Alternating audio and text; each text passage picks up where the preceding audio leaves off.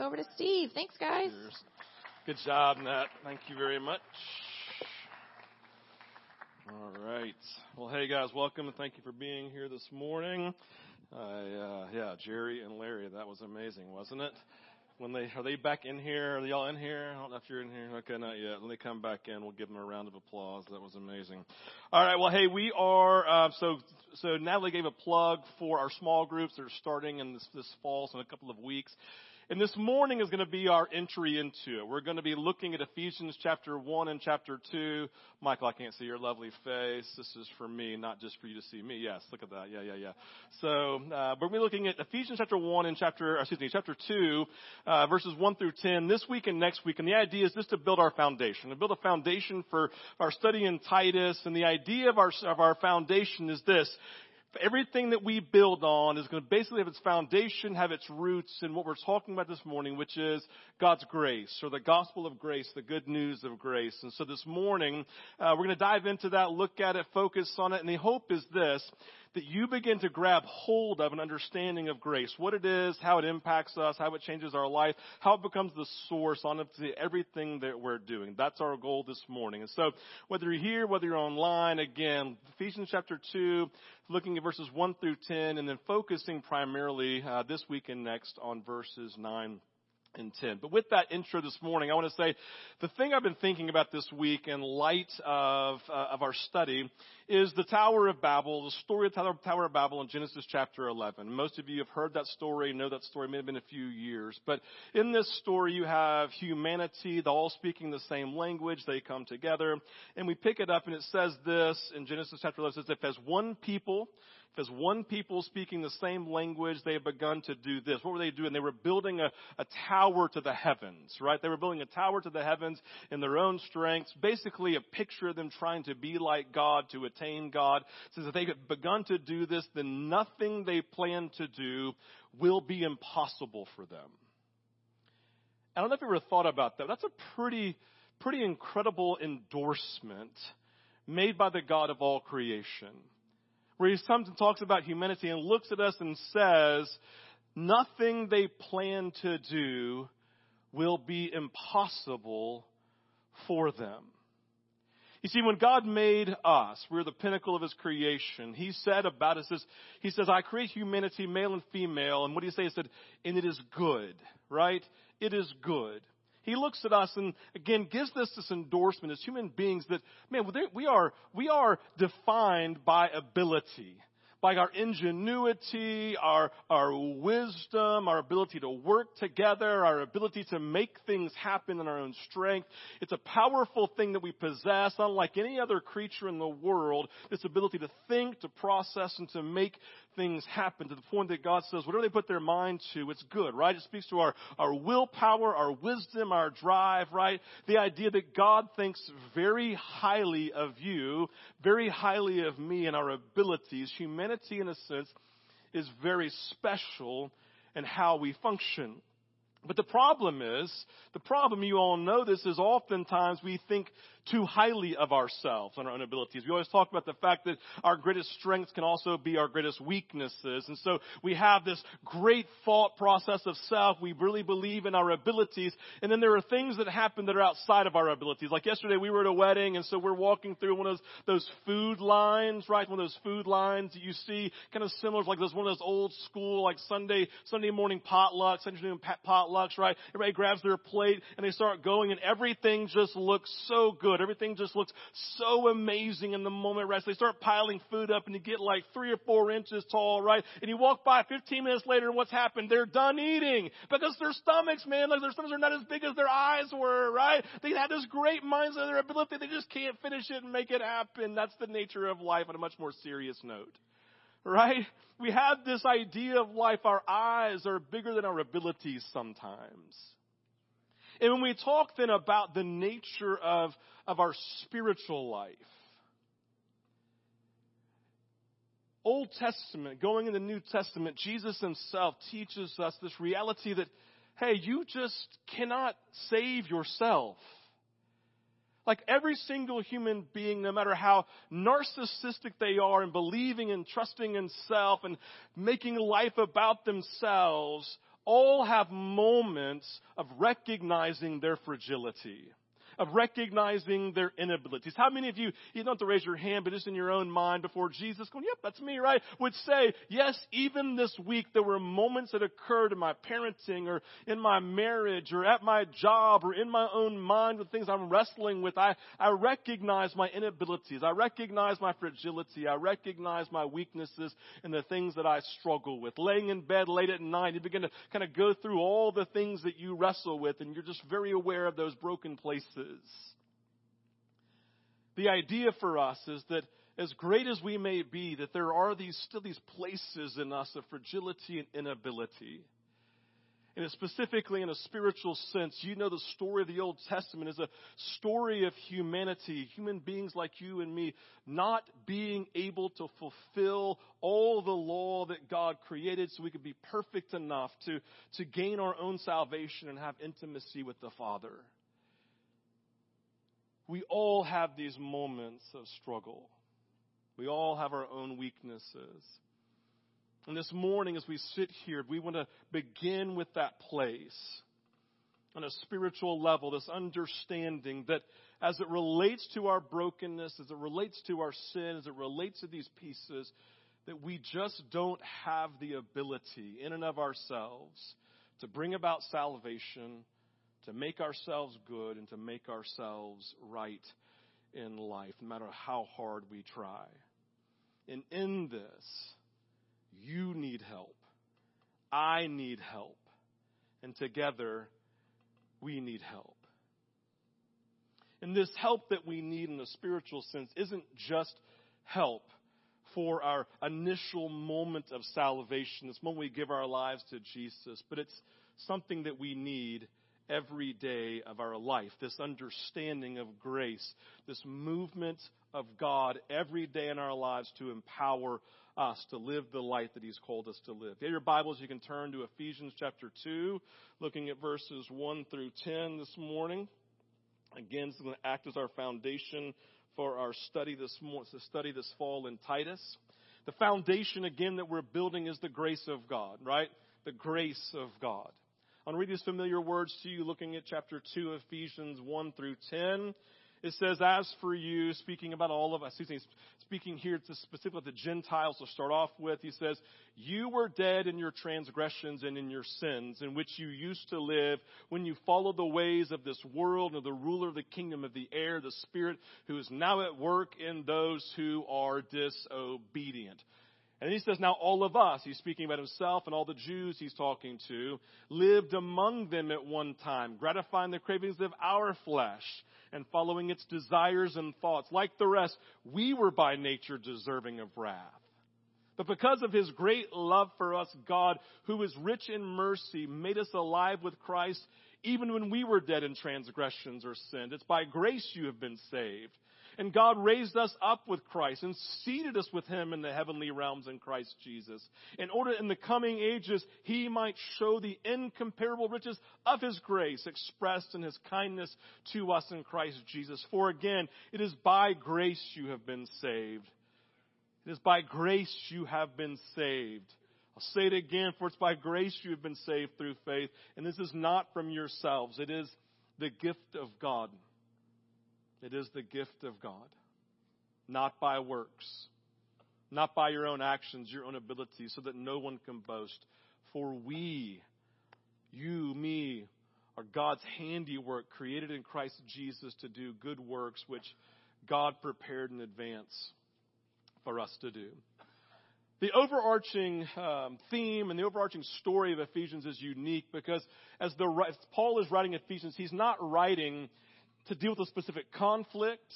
He's not dealing with some level of heresy. He's not dealing with some sort of competition that's happening among the people. No, it's just a healthy church. It's a healthy people, and healthy things are happening. They have been like a fairly healthy marriage of the Gentiles coming in with the Jews and starting the new church together.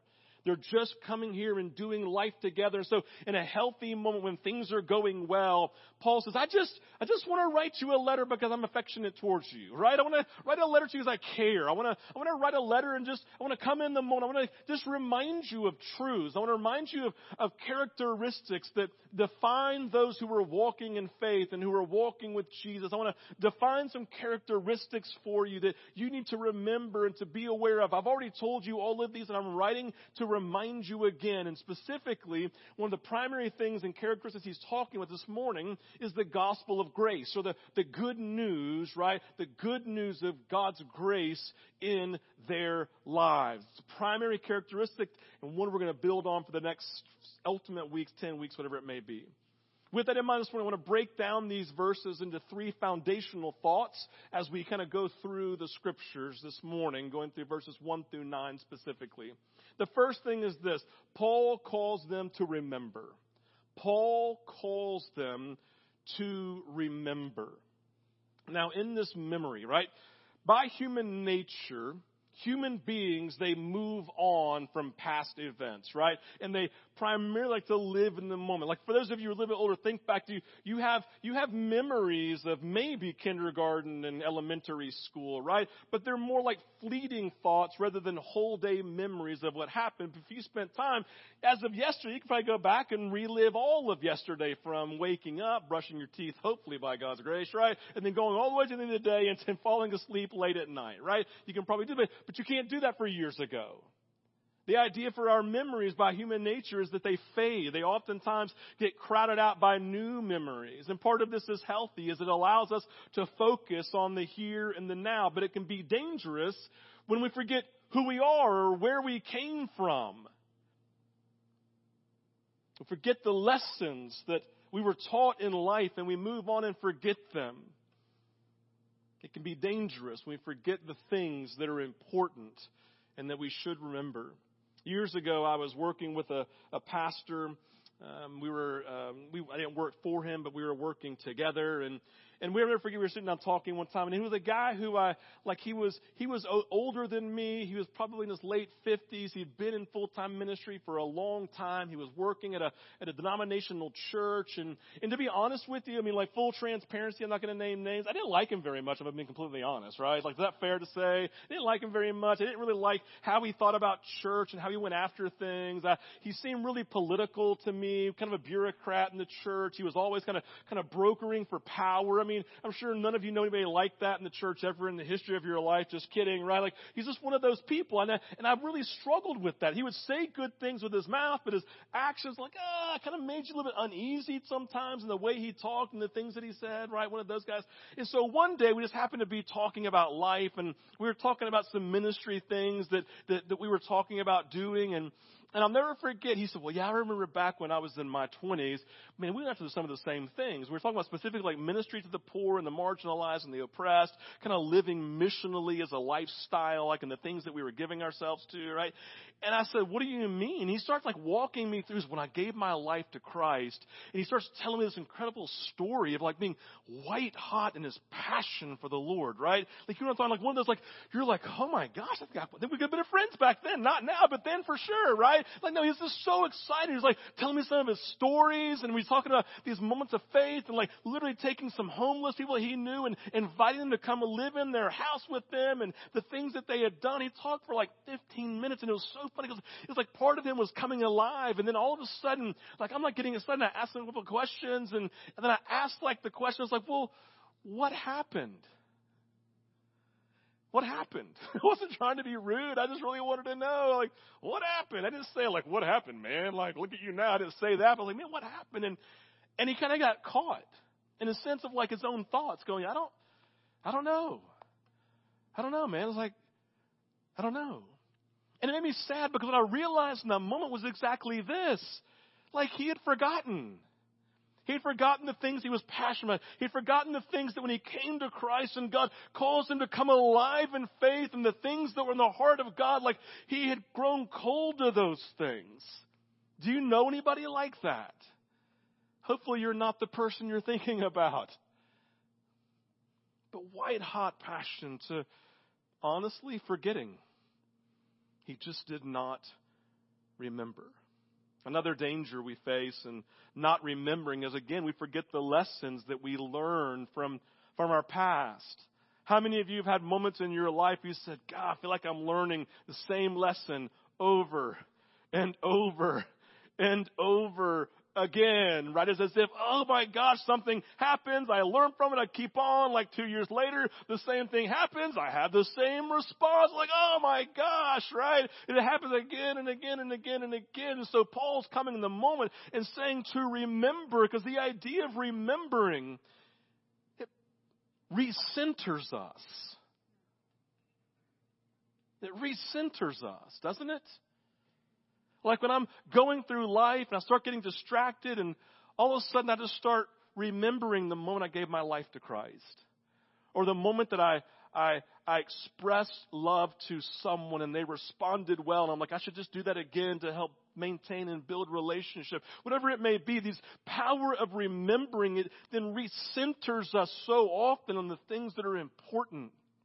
I've told Tammy, she's sitting here, like she lives in India. She lives in India, is here for a hot minute, but like I've told her every time I go to India, like every other year since 1999, I said, the reason I'm coming is to remember who I am. Literally. To remember who I am, to remember my passions, and to sit with people that I love, right? All of these kids, sometimes Tammy, but all the kids for sure, right? And just loving on them and listening to their stories and just praying together and going after Jesus. I mean, I was like, and I would always come home, reinvigorated, because like, I remember who I am. That's what we see in verse 1 through 3. Paul is looking back. Like he's looking back, right? And he's reminding first the Gentiles in verses 1 and 2. He's coming and reminding the Gentiles of their life of sin. He's reminding them of the life that they lived separated from God and from the covenant of God. They were remembering how they were just living separated and broken and just distant people. And then in verse 3, Paul grafts himself in with all the other Jewish readers.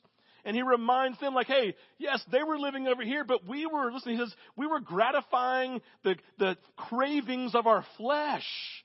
He's just basically saying, we were the exact same. Don't you remember? Don't you remember how far away we were from God? Don't you remember how we couldn't save ourselves? Don't you remember that the very things we wanted to do, those things we did not do? He's just coming, and you can read it. It's really easy language. He's just painting the picture of a life they were living in sin, specifically separated from God. And he's saying, you've got to remember. Don't you remember those moments? Paul needs them to remember who they were apart from Jesus. It recenters them. It recenters them, doesn't it? Think about what it does. This is not necessarily a scripture. I'm just going to throw some things out that remembrance does, I think, for the Jews and the Gentiles in this moment. One, it awakens thankfulness. Oh, God, I do remember that. You remember we were living like that, and it was terrible, separated. I was like having to work all day long to try to please God, and I would always feel like I was a failure in the moment. I couldn't quite, always the carrot in front of me, but thankfully God moved, right? It awakens thankfulness, it awakens gratitude. Gratitude. I'm just so grateful for God. Remembering should always awaken us to humility. The greatest problem in church is we know we need God to save us, but we think we can do it from then on. And the idea is if we couldn't save ourselves here, then we can never save us, and we're always in need of a Savior every day. We need His grace every day. It awakens us to humility because it says God gives grace to the, oh my gosh. God gives grace to the, thank you so much. There you go. And He opposes the proud. Humility is so important. But here's another piece of it. It recenters them on their weakness. It's great how gifted we are and that all these things that we can do in our own strength according to Genesis chapter 11. But one of the greatest gifts we give ourselves every day is say, God, I am weak apart from you. It awakens us to our weaknesses. These are the things I believe Paul's trying to awaken to. He's trying to awaken them to their inability and their neediness. I don't know about you, but when I remember where I was to where I am, what does it do? It recenters me on worship. God, you're so good. Thank you for what you've done, right? God, I was in a bad place when I didn't deserve it. You loved me and you saved me. Jesus, thank you. Second thing, Paul specifically calls them to remember grace. Paul calls them specifically to remember grace. Adrian Rogers, he's this theologian one time on the screen, says, grace is more important than love because grace is love in action. Right? Grace is more important than love. Love can be in our head, it can be in our hearts, but never be expressed. But grace is love in action. That's the part that it leaves us to go out. That's the part that grace is more important than love because grace is love in action on the screen. Grace in simple terms, right? Grace in simple terms, you can put it on there. Grace in simple terms is put on the screen there. Thank you very much. God's unearned and undeserved favor.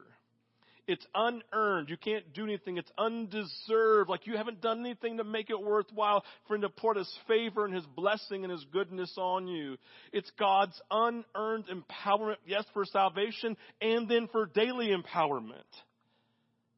Every day I say, God, I'm going to go about my day, and if you're not with me, I can't make it, right? Daily empowerment also. So simple terms, God's unearned, undeserved favor. It's unearned empowerment for salvation and unearned empowerment for daily empowerment. It's taken from this word, grace is taken from the Greek word charis, C-H-A-R-I-S, from which we get the word charity.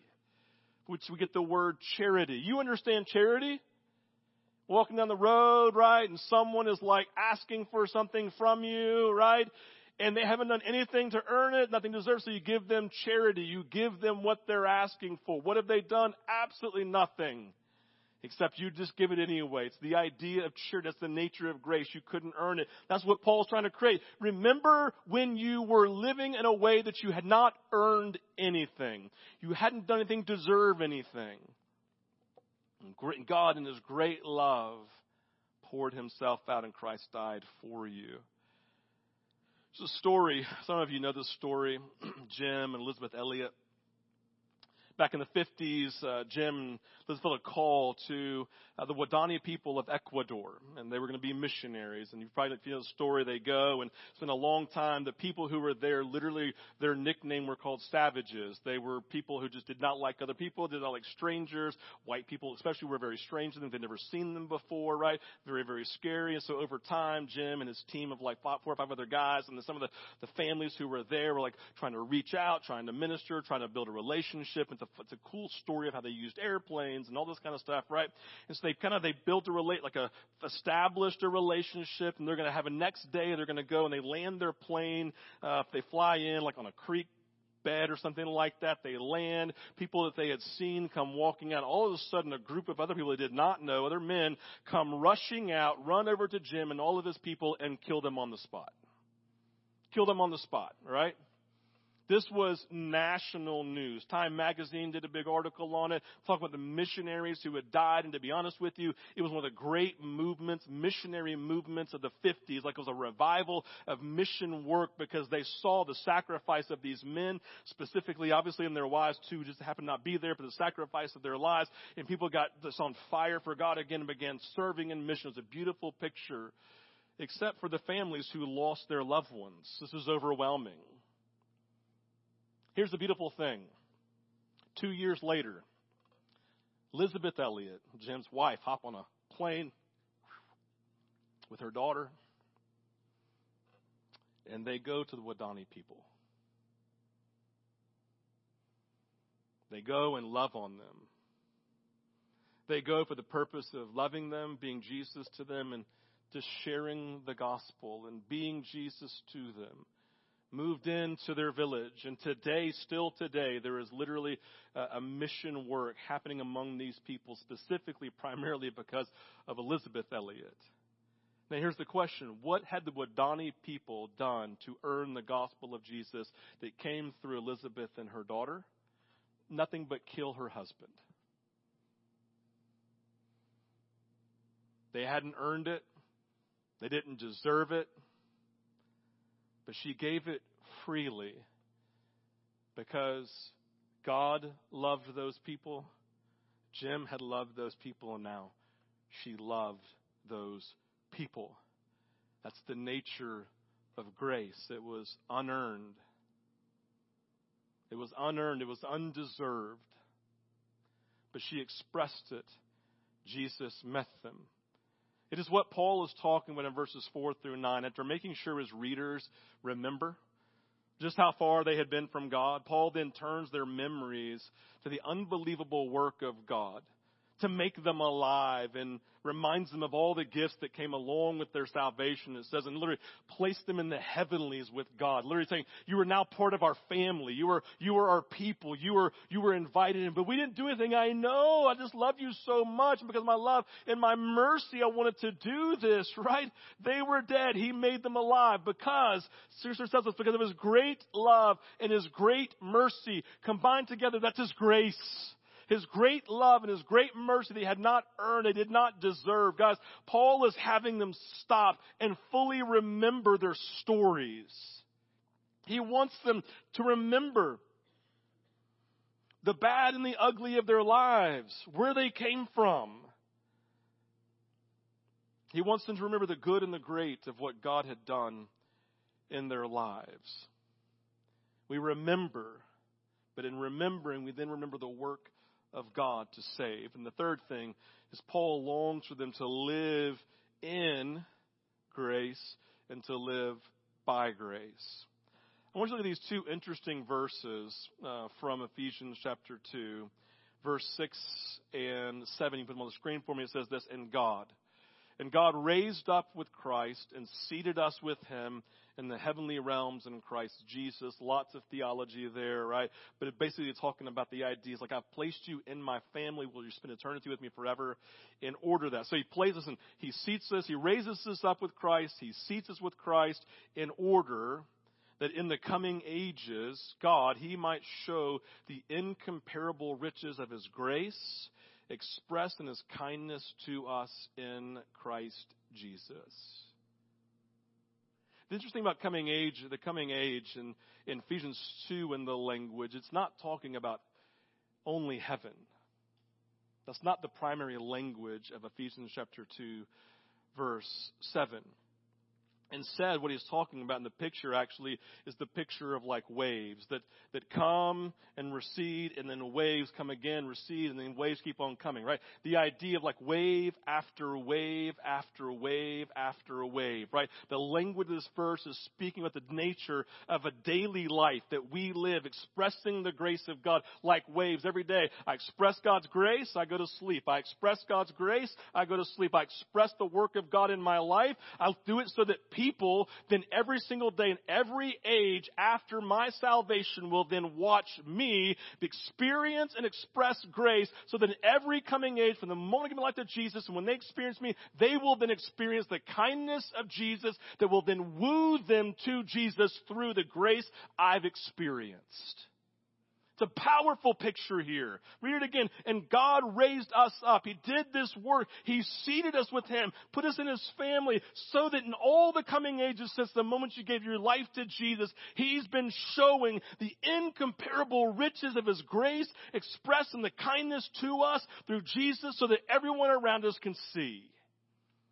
It's a beautiful expression of how the grace, listen, it affects us, but it affects others. It's a beautiful, beautiful, beautiful picture.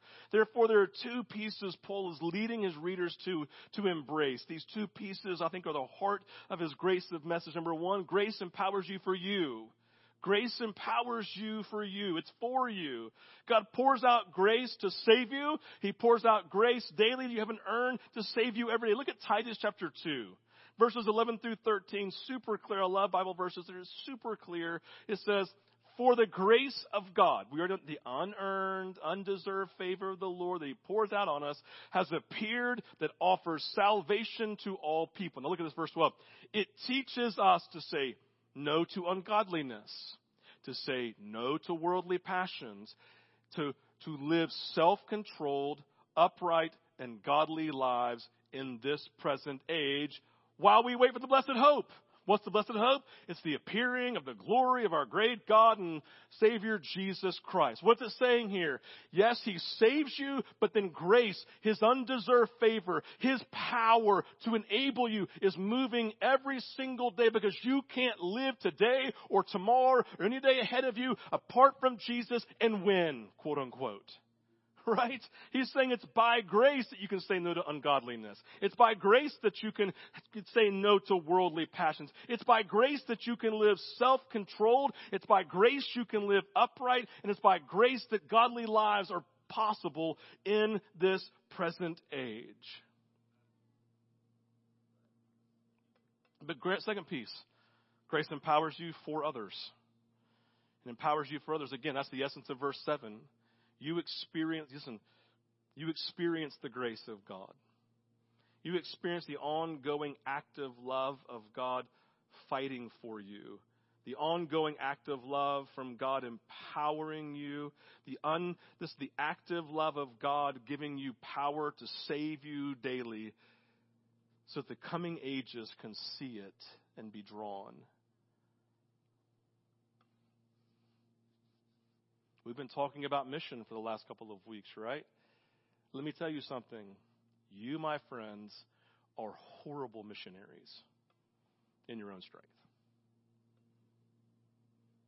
Apart from the grace of God and living every day remembering, oh my gosh, I'm so needy today. Again, I'm just living in this humility that I have nothing good and the value to offer anybody to lead them to Jesus. But I will submit again today to the power of God, the grace of God in my life. Say, it's all about you, Jesus. Just do you through me. Just do you through me. And all of a sudden, I become a great missionary. Why? Because when people see me, they see the mercy and they see the kindness and the goodness of a God who's wooing them to Himself through you. So what do you have to do? Just get out of the way. Say, Jesus, do you.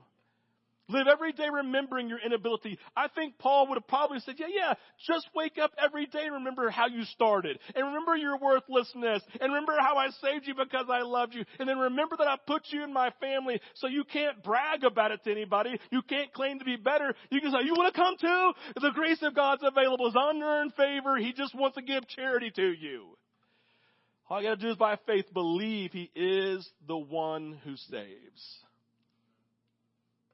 The picture I had in this is a really lame picture, so maybe it's for somebody because it makes sense for you. Like I had a picture of a lamp, right? I had a picture of a lamp. And so you create this lamp, and the lamp is completely worthless. It's sitting there, right? You can turn it on, the switch, but it doesn't turn on, right? It's just sitting there. It's just kind of a worthless piece of hardware just sitting there in the moment, right? Until all of a sudden you put it in the on position. Then what do? You plug it into grace. You plug it into the outlet, the power. And all of a sudden you plug that into something that went from being useless, all of a sudden becomes a light to shine in darkness so that others can see, and so that others who are in darkness can be drawn to it, to a safe place. That's the nature. You have to live your life saying, God, I am a useless piece of hardware apart from me being plugged into your power. But once I'm plugged in, Jesus, just come and shine through me, please. That's the picture. Hopefully that's helpful for somebody. If it's not, great. That's right. Grace. Thank you. You win, Pat. All right. God's Spirit is continually giving us the grace, the desire and the power to do what pleases Him. I'm going to say that again. This is really important. God, I don't feel like following you today, but by grace, would you empower me to follow you? There's a beautiful piece here. Even your desire to follow Jesus is not your own ability. God's Spirit's continually giving us the grace, the desire to please Him, the power to please Him. God's grace is the only power that enables us every day to live lives victorious in Christ, right? To conquer sin, to live victorious. It's God's grace that saved us. And every day it's God's grace that's continually saving you and empowering you and causing you to shine every day. It is God's grace that allows us to be effective in fulfilling verse 10 of Ephesians 2.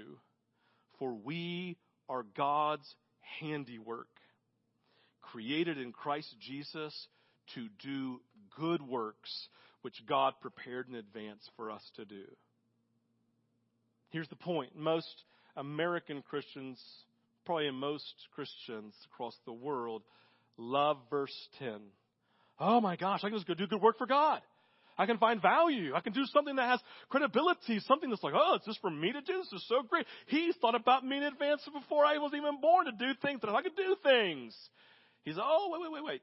Make sure you lean into verse 9 first. Make sure you recognize that you're not worth anything. Make sure you remember that you're living in absolute spiritual poverty apart from God.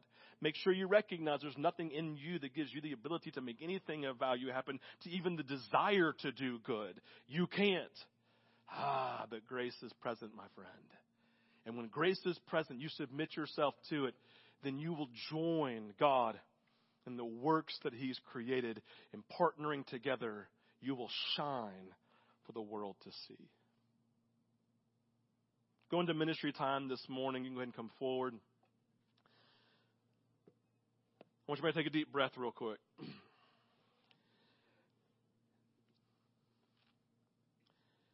Primarily, we hear about the message of grace for, quote unquote, our salvation, that moment we first give our lives to Jesus, and that's good and right. But the part we don't necessarily tap into is to understand that grace is available and actually necessary every day for the life that you're living at work, as a parent, as a spouse, maybe even more importantly, the secret life that you live just by yourself when no one else is around and in your own head. In Romans, Paul says, the things I want to do, those things I don't do, the very things I don't want to do, that's what I do. Who can save me from this life of sin?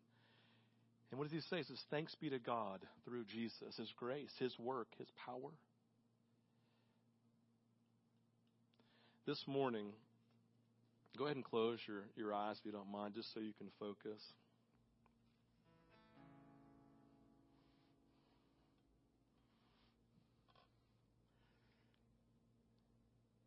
We want God's grace to be awakened.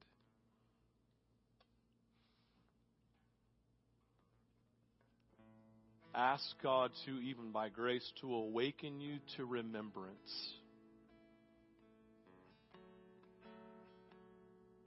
The way I picture is I'm always kind of walking with Jesus, and in my mind, like if I sit down to be with Him, He and I are sitting down together, and we're having this dialogue, this conversation, right? I'm speaking, listening. I'm listening for Him to speak, and I would say, God, would you give me grace? Would you help me just to remember who I am apart from you? Some of you, again, this morning need to be awakened to remember. God, just remind me, God, of who I was. Help me remember that moment when my faith was most alive.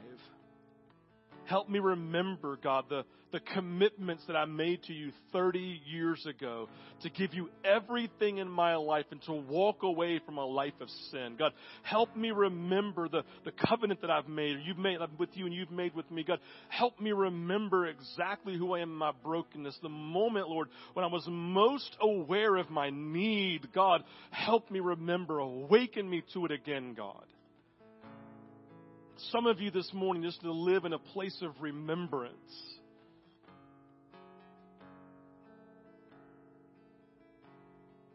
If you don't remember, call somebody who does. Call somebody who was there.